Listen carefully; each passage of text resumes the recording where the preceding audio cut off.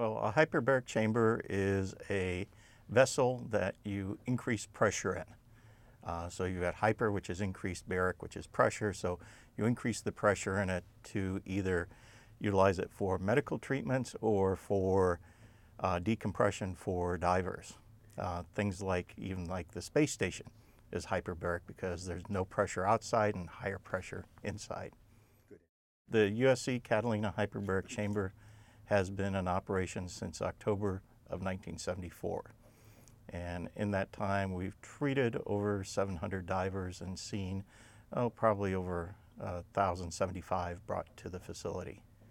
Catalina Hyperbaric Chamber is unique compared to a lot of other chambers because most chambers nowadays are used for medical conditions like diabetic foot ulcers, carbon monoxide poisoning, and other types of medical conditions.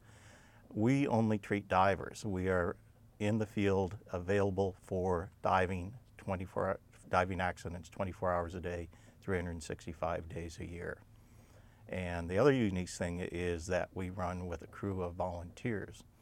We only have 3 paid employees for the chamber, and all the rest of the people, about 60 to 80 volunteers, come out at different times to do call and staff the chamber for the 24-hour period. We do a lot of training in chamber operations.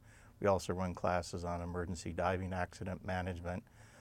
We also do equipment testing such as dive computer tests, and do a lot of tours and a lot of outreach programs to try to increase the knowledge and the safety of the divers in the community.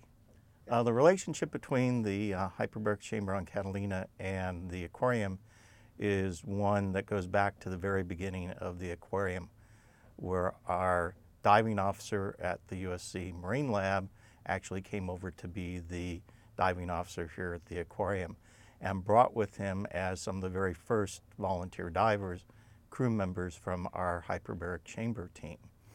And they're the ones who established the diving program here at the aquarium.